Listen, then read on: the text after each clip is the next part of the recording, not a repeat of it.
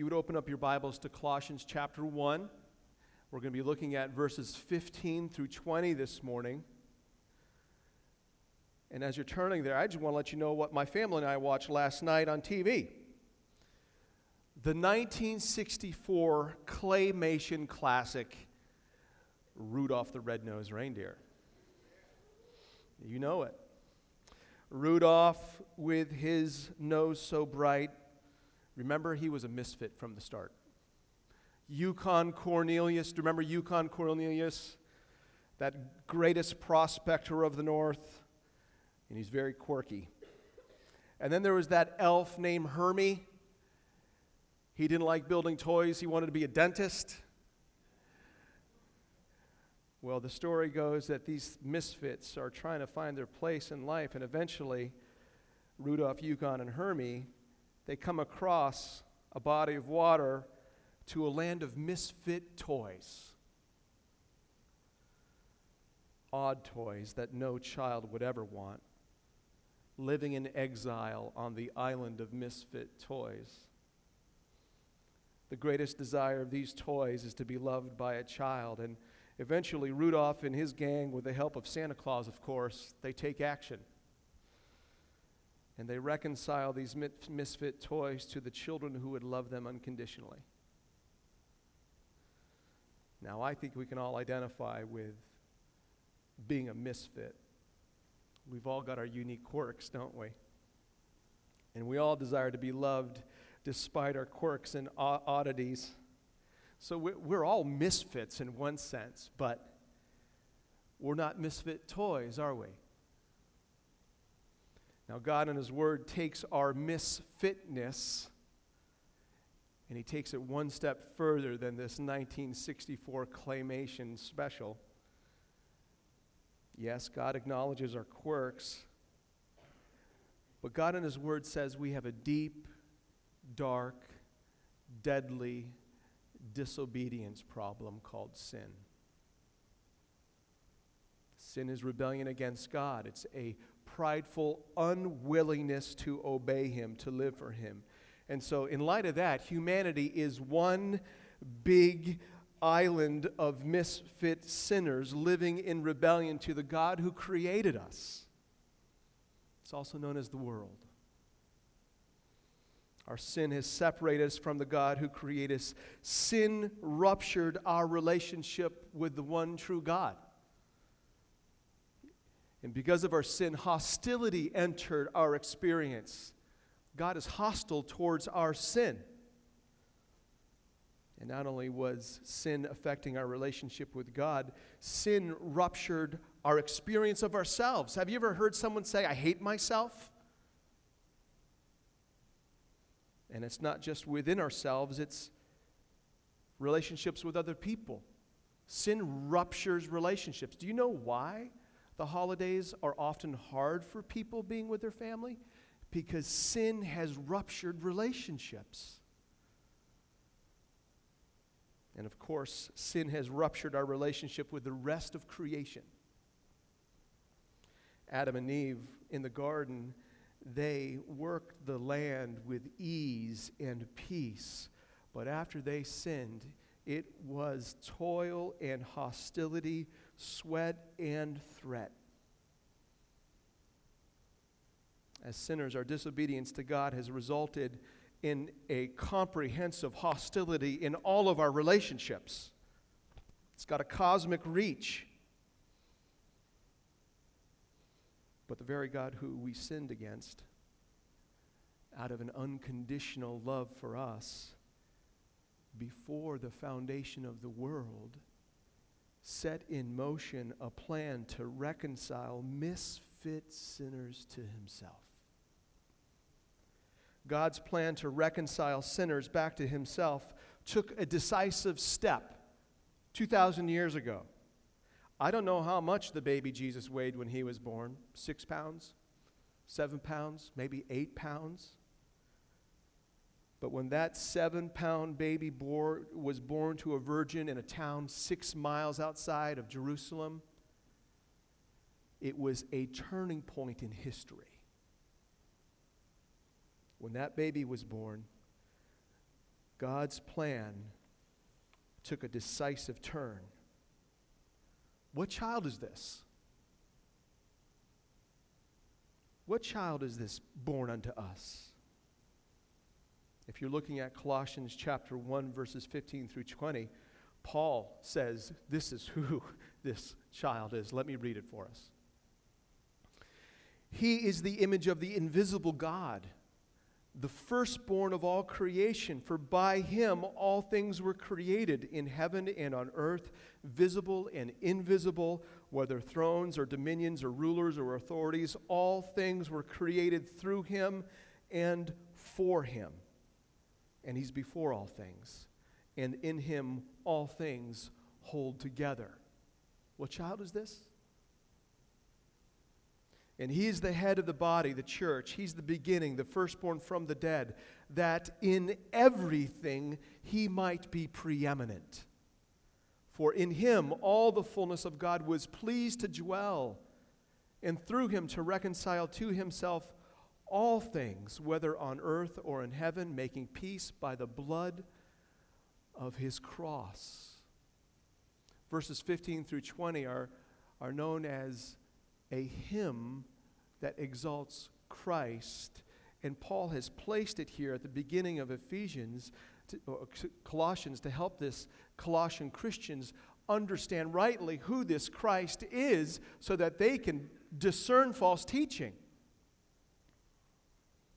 There are two main parts to this hymn in verses 15 through 20. The first is, Christ is the creator of all. We see that in verses 15 through 17. And the second part is, Christ is the reconciler of all. And then we see that in verses 18 through 20. Another way you can say it is this: Christ is Lord of all. He's the creator of all. He's the reconciler of all. He's preeminent over all. He's Lord of all. This morning, I want to ask you a question. Do you know who this child is, born in the manger, born in this stable? This dark-haired baby boy born in some stable for animals in Bethlehem? Do you not realize who he is?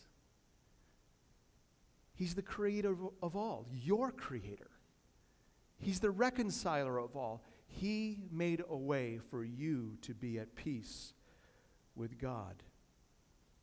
What child is this? He's Lord of all. Is he your Lord? Let's look at this first part. He's the creator of all, verses 15 through 17. Now, I'm going to point you to two titles and a handful of prepositions. Okay, you ready? Let's look at it. He is the image of the invisible God. That's the first title. He is the image of the invisible God. When you read that word image, it actually is a translation of a Greek word. And I'm going to teach it to you this morning. It's the Greek word icon. Can you say that? Say icon. 1, 2, 3. Icon. And it is referring back to the Son. In Colossians 1, 13 and 14, we read, God has delivered us from the domain of darkness and transferred us to the kingdom of his beloved Son, in whom we have redemption, the forgiveness of sins. This beloved Son, he is the icon of the invisible God. Now, back in the day when I was working on my computer, maybe 10 years ago, we didn't call them apps. What we saw on the computer screen, we called icons, and they were visible representatives of the programs running on your computer. So if you wanted to open it, you clicked on the icon and you got to your program. So it's possible to think here that Jesus is the visible representation of God. He's the icon of the invisible God, and that's true, but it goes beyond that. Jesus is not just a visible representation of God, he is fully God in the flesh. Just take a look at verse 19. We read, for in him all the fullness of God was pleased to dwell. Now look at chapter 2, verse 9. We read this. For in him, Christ, the whole fullness of deity dwells bodily. The image of the invisible God, the icon of God, is God himself in the flesh. And so how is this being used? Well, icon is a title, and it's got a lot of similarities with what the passage we were looking at last week, John chapter 1, talking about the Word. In the beginning was the Word, and the Word was with God, and the Word was God. That was a title, Word.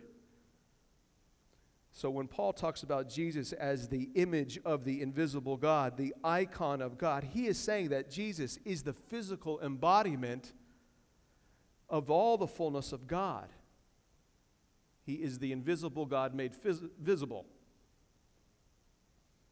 It would be akin to what John says in John 1:18, where the Word is described as making known the Father who has never been seen.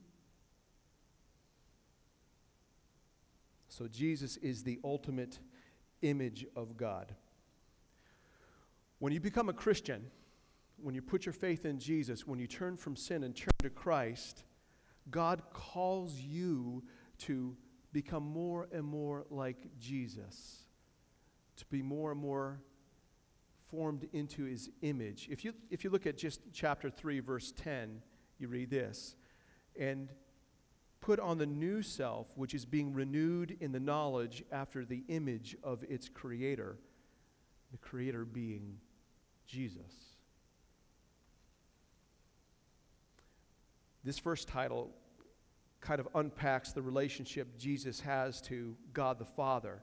He's the second person of the Trinity. Jesus is the visible manifestation of the invisible God, fully divine, fully human. Now let's look at the second title. He is the firstborn of all creation. See that?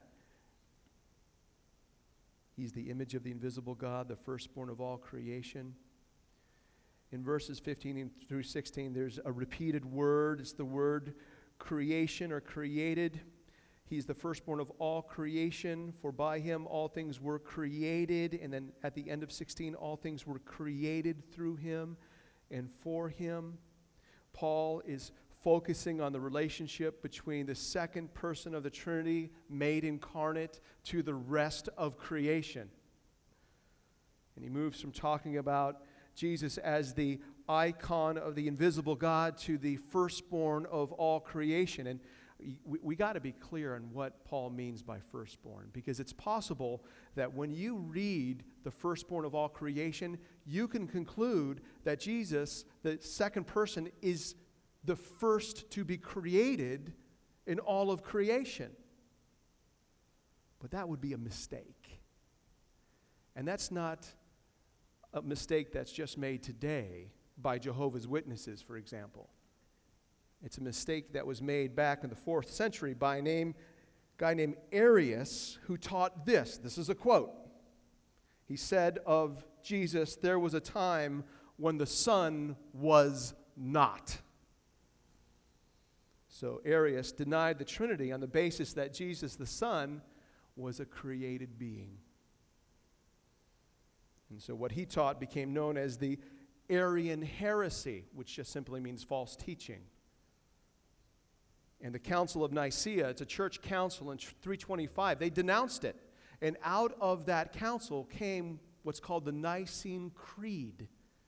And the Nicene Creed is just a restatement of biblical truth for the good of God's people. And this is, let me just read you a little part of the Nicene Creed. It says, "I believe in one God, the Father Almighty, maker of heaven and earth, and of all things visible and invisible, and in one Lord, Jesus Christ, the only begotten Son of God, begotten of the Father before all worlds, God of God, light of light, very God of very God, begotten, not made, being of one substance with the Father, by whom all things were made, who, Jesus, for us, men of our salvation, came down from heaven and was incarnate by the Holy Spirit of the Virgin Mary, and was made man, and was crucified also for us under Pontius Pilate. He suffered and was buried, and on the third day he rose again according to the Scriptures, and ascended into heaven, and sits on the right hand of the Father. And he shall come again, and with glory to judge the quick and the dead, whose kingdom shall have no end." When Paul speaks of Jesus as the firstborn of all creation, he's not saying that Jesus, the Son of God, was the first to be created of all creation. No, what Paul is doing is he's giving him a title. He is the firstborn of creation. If you would open up your Bible to Psalm 89, flip back to Psalm 89, and we're going to look at verse 27. Paul is using this title, firstborn, in the same way that God uses it in Psalm 89:27 when he speaks of the Messiah.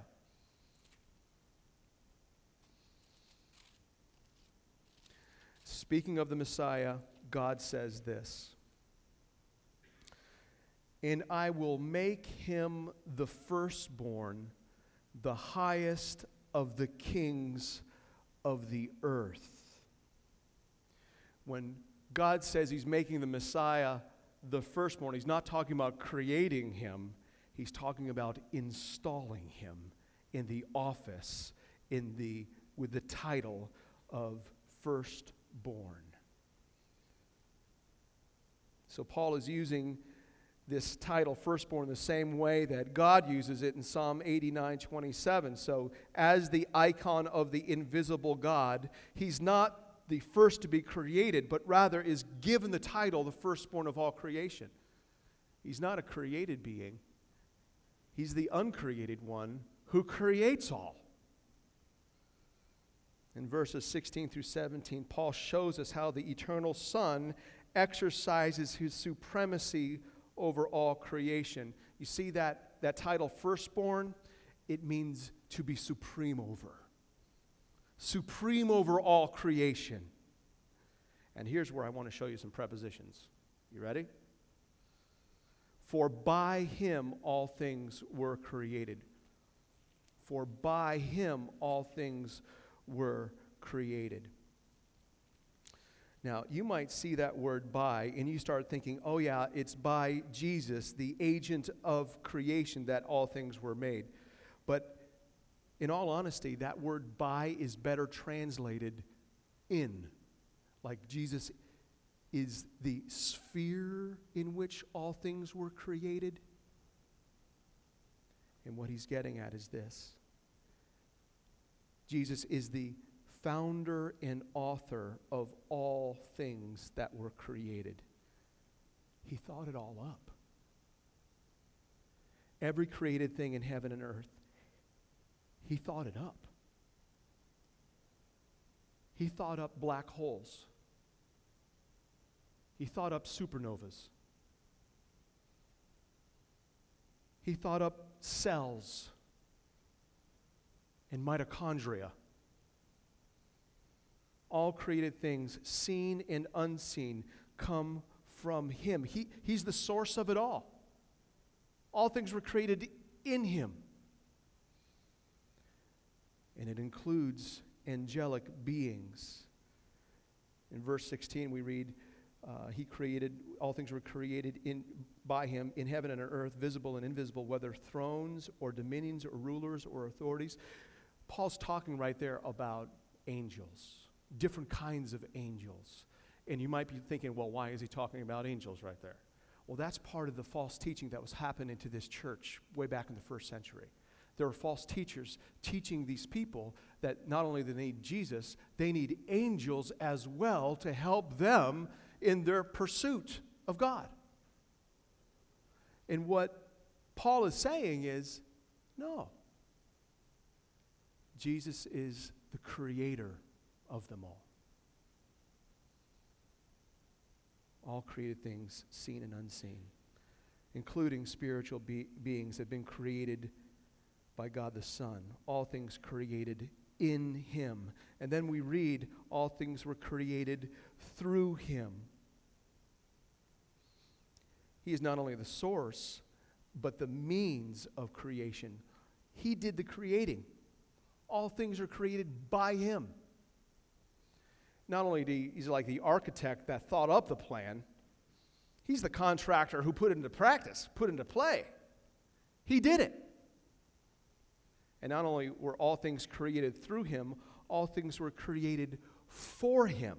You see that? All things were created through him and for him. Creation exists for the glory of his name. In him, by him, for him. Those are the prepositions I want you to see. And they all point to him being the Lord of all creation. But then Paul throws in a couple other things. Look at verse 17. And he is before all things.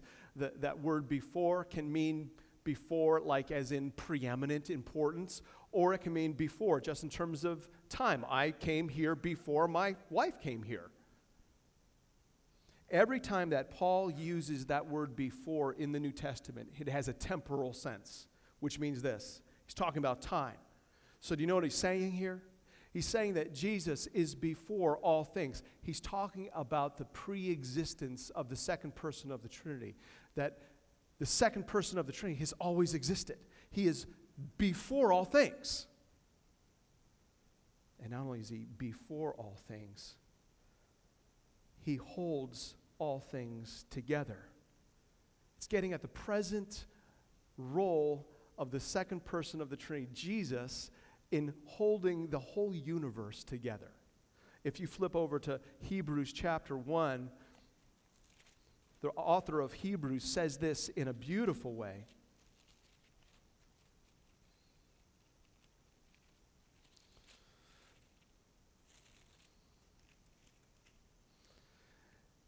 Long ago, at many times and in many ways, chapter 1, verse 1, God spoke to our fathers by the prophets, but in these last days he has spoken to us by his Son, whom he appointed the heir of all things, through whom also he created the world. Verse 3, he's the radiance of the glory of God and the exact imprint of his nature, and he upholds the universe by the word of his power. Do you want to think of something amazing? When Jesus was 1 year old as a boy, he, as the God in the flesh, was upholding the universe with the word of his power. Does that blow your mind? It blows my mind. He holds all things together, and he doesn't sweat about it.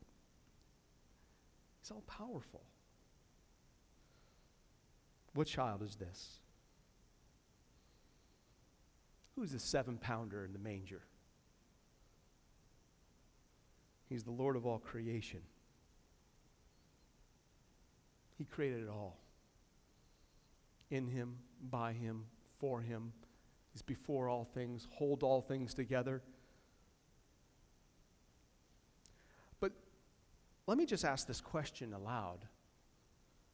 Why would he come? Why would he become a man? What's the deal? Why would the second person of the Trinity who created everything take on human flesh? Well, something went terribly wrong with his creation. When Adam and Eve sinned against God, there were cosmic repercussions of a comprehensive nature. Rupture in relationship to God, rupture in your relationship with yourself, rupture in our relationships with others, rupture in our relationship to creation. All that the second person of the Trinity had created in beauty and peace, sin distorted and made dangerous.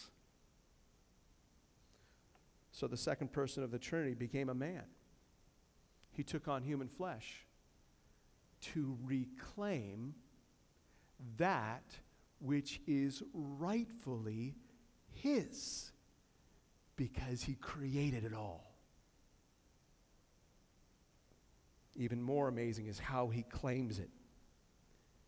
His claiming of all creation is a work of reconciliation that is by the blood of his cross.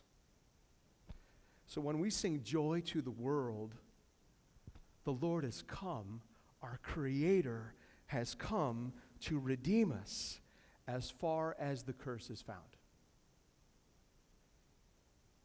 Whether that's God's hostility towards our sin He came to make his blessings flow.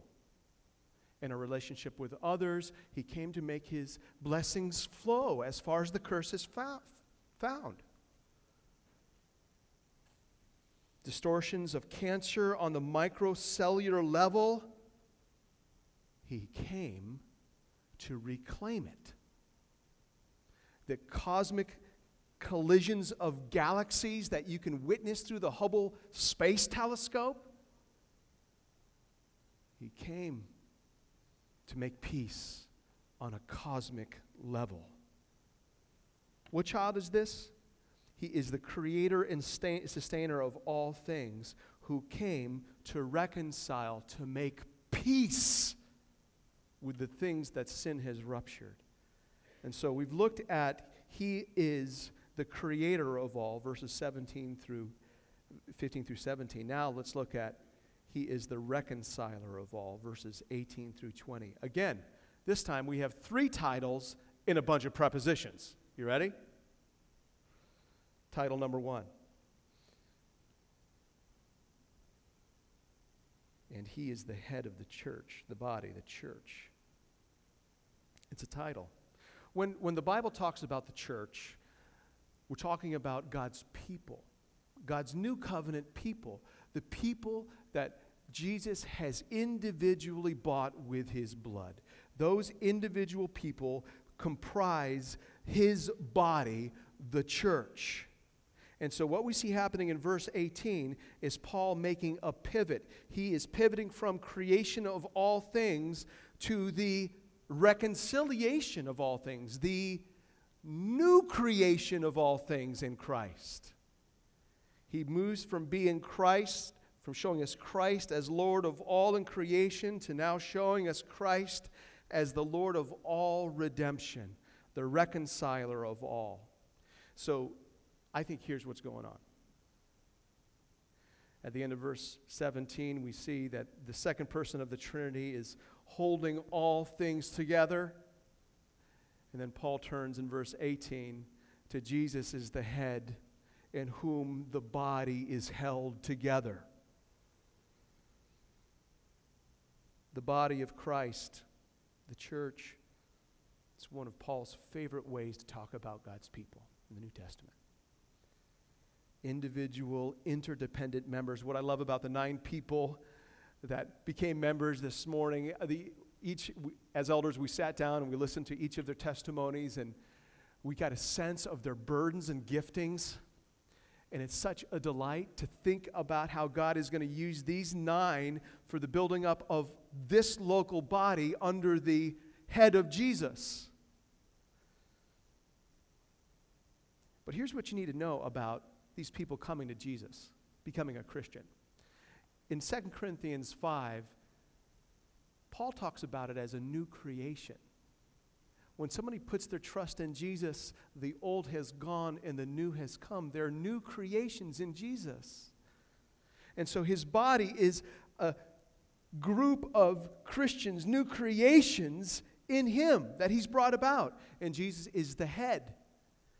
And when we talk about the head being Jesus, we're talking about authority and source of life. The body, his body, is under and dependent upon the head of Jesus. And so Paul has pivoted from talking about Christ's pre-existent work of creation to Christ's incarnational work of making all things new, salvation. So that's the first title. He's the head of the body. Now, the second title is in verse 18. He is the beginning. The beginning of what? Now, if Paul had placed this title up in verses 15 through 17, we'd be thinking, oh yeah, he's the beginning, he's the creator of all things were made by him. And that would be true because it is true. But Paul didn't place that there. Paul placed this title, he's the beginning, after he's the head of the church. Paul doesn't have the old creation of heaven and earth in mind. He's got the new creation of all things in heaven and earth. Christ is the beginning of the new creation. He is salvation. And the next title makes that point even further. Look at verse 18. He is the beginning, the firstborn from the dead. Now, we've already encountered that word firstborn, haven't we? And verse 15, he's the firstborn of all creation. And what Paul meant by that title is that Christ is supreme over all creation. All things were created in him, by him, and for him. So what does Paul mean now? Firstborn from the dead? Well, it's a title. And that phrase, from the dead, is the reference to which Christ is supreme over. He reigns over from the dead, whatever that means. You know what that means? He's referencing resurrection. Being made alive from the dead. Jesus is the firstborn of the resurrection, and understood as a title, he is supreme over all things being made new, being brought to life from the dead. Supreme over the new creation from the deadly effects of sin. Do you remember in John chapter 11, the whole situation with Lazarus? Jesus shows up late to Bethany, and Martha has an issue with him. He's like, "Where were you?" And he's like, "Well, I'm here." And she's like, "Well, if you were here, you could have kept him from dying." And Jesus says, "Well, he'll be raised in the last day." And she said, "Well, you can pray to God now, and he'll be raised." And Jesus says to her, "I am the resurrection and the life. I am the firstborn from the dead. I reign over it." And do you remember what he did in order to demonstrate his authority over death? Lazarus, come forth. He came forth. And if that weren't enough, Jesus said not only would he die, but he would be raised. And he was raised from the dead. And his own resurrection just verifies his title as being supreme over death, the firstborn from the dead. In verse 18, there's a word "that." He's the beginning, the firstborn from the dead, that in everything he might be preeminent. His own resurrection from the dead declares him supreme over the dead. To show that in every way, whether in creation or in redemption, he is Lord of all, preeminent over everything. That's who this baby is. He's the Lord of everything. That he might be preeminent, matchless. Remember that Christ is supreme over all creation because all things were created in him, by him, and for him. Remember those prepositions? Those prepositions show up again. They show up in Jesus' firstborn from the deadness. In him. Look at verse 19. For in him all the fullness of God was pleased to dwell. Paul is circling back to Jesus' relationship to God. He's the second person of the Trinity. Fully God, fully man. Again, chapter 2, verse 9, we read this. For in him, Jesus, the whole fullness of deity dwells bodily. So let me ask you a question. When did all the fullness of God come to dwell bodily in Jesus? Merry Christmas. It's a reference to the incarnation of the second person of the Trinity. But it's in the context of salvation. Christmas is about the incarnation of Jesus, and the incarnation of Jesus is all about our reconciliation to God. Him making peace by the blood of his cross. Christ is supreme over salvation because salvation is in him. He's the perfect go-between, God and man, because he's fully God and fully man. That's why he came, to make peace, to reconcile all of his creation. Salvation is in no one else Acts 4:12 says, "No other name under heaven has been given among men by which we must be saved." There's only one. There's only one. Salvation is in no one else. It's in Him, because in Him is the fullness of God pleasing to dwell. So we've seen that this reconciliation is in Him, and it's also through Him. When we talk about reconciliation, we're talking about the reuniting of people. We're talking about the reuniting of two people or two people groups who've experienced disruption. Do you remember the island of misfit toys? The exiled, unwanted toys? Reconciliation took place when Rudolph reunited these toys with the help of Santa to the boys and girls who would love them forever. Aww. Here we're reading this. For in Him all the fullness of God was pleased to dwell. And that word pleased carries into the next verb.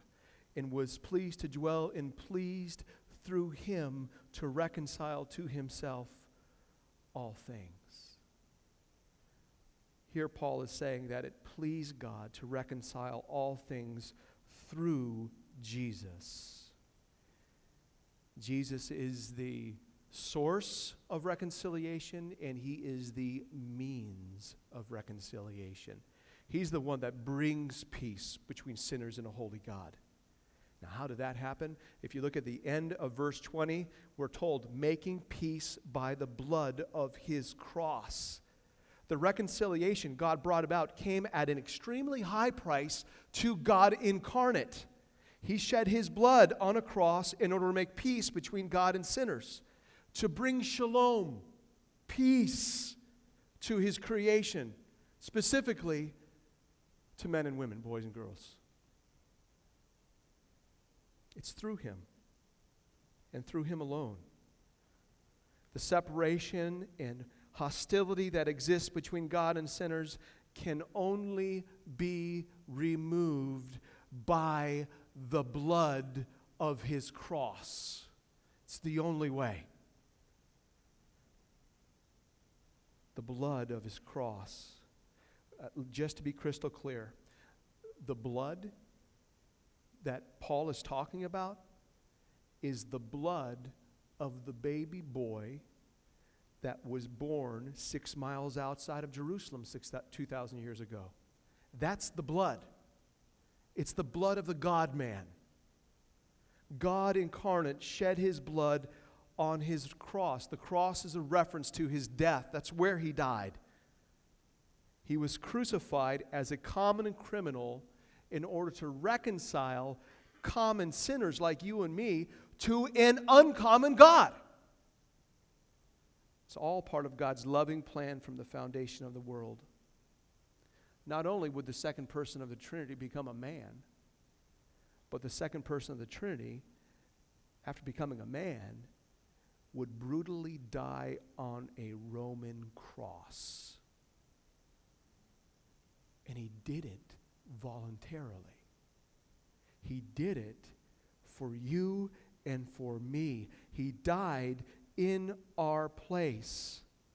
It was my sin that disrupted my relationship with God. It's your sin that ruptured your relationship with God. And because of that, God justly condemns you and me because of our sin to an eternal death. But Jesus, born in a stable, so that through His death on the cross, He could reconcile you and me to God. He made peace by the blood of His cross. God's wrath poured out on Jesus so that we can experience peace. No more hostility between God and sinners, those who believe. He's the perfect mediator. Only His death could pay for all your sin and everyone else who would one day believe in Him. And that's all you need to do to respond. Jesus became a man and died on a cross in order to bring everlasting peace to those who believe. And that's how you respond. You can't earn it. You receive it. You receive it as a gift. The birth of Jesus was the first Christmas. But the greatest Christmas gift that God is offering today is the salvation that Jesus has made available through the blood of his cross. And he makes it available to everyone. Our reconciliation is in him and through him, and it is to him. We read that in verse 19. For in him all the fullness, 20. In him all the fullness of God was pleased to dwell, and through him to reconcile to himself all things.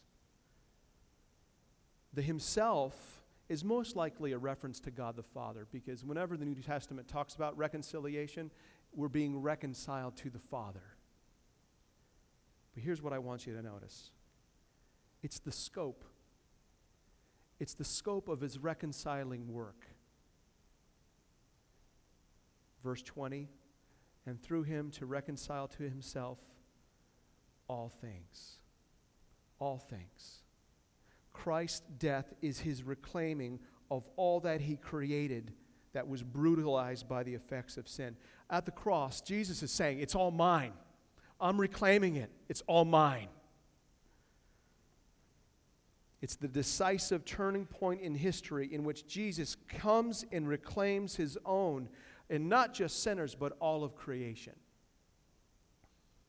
So the salvation that Jesus accomplished through his death on the cross has a cosmic reach, far as the curse is found. So he will eventually recreate the heavens and the earth with the result of a full and lasting peace. No more hostility, far as the curse is found. Joy to the world. So this work of peace, which began at the incarnation and was accomplished at the cross, it will culminate when Jesus comes back the second time, his second advent, when he returns and makes all things right, when he comes to judge the world. Every knee will bow, every tongue will confess that Jesus Christ is Lord. He comes back as the King of Kings and the Lord of Lords. You see, when he comes back, he will bring peace. He will pacify all who oppose him. When he returns in righteous authority and judgment, all who were unwilling to bow to him on earth will bow to him then. He will establish a comprehensive and lasting peace for the entire cosmos. This morning we've seen that Christ is the creator of all and the reconciler of all. In short, you could say he's Lord of all. What child is this? What child is this in the manger in the stable? He's the creator. He's the peacemaker. So this Christmas, worship him for who he is in all of his fullness. Your creator came as a man to make peace with you by the blood of his cross. And you know what? That's worth telling others about. Go tell it on the mountain. Let's pray. God, thank you so much for Colossians 1, 15 through 20. God, thank you that your word gives us a high and glorious view of our Savior and Lord. God, would you press into our hearts a worshipful delight in Christ, our Creator and Reconciler. And it's in his name we pray. Amen.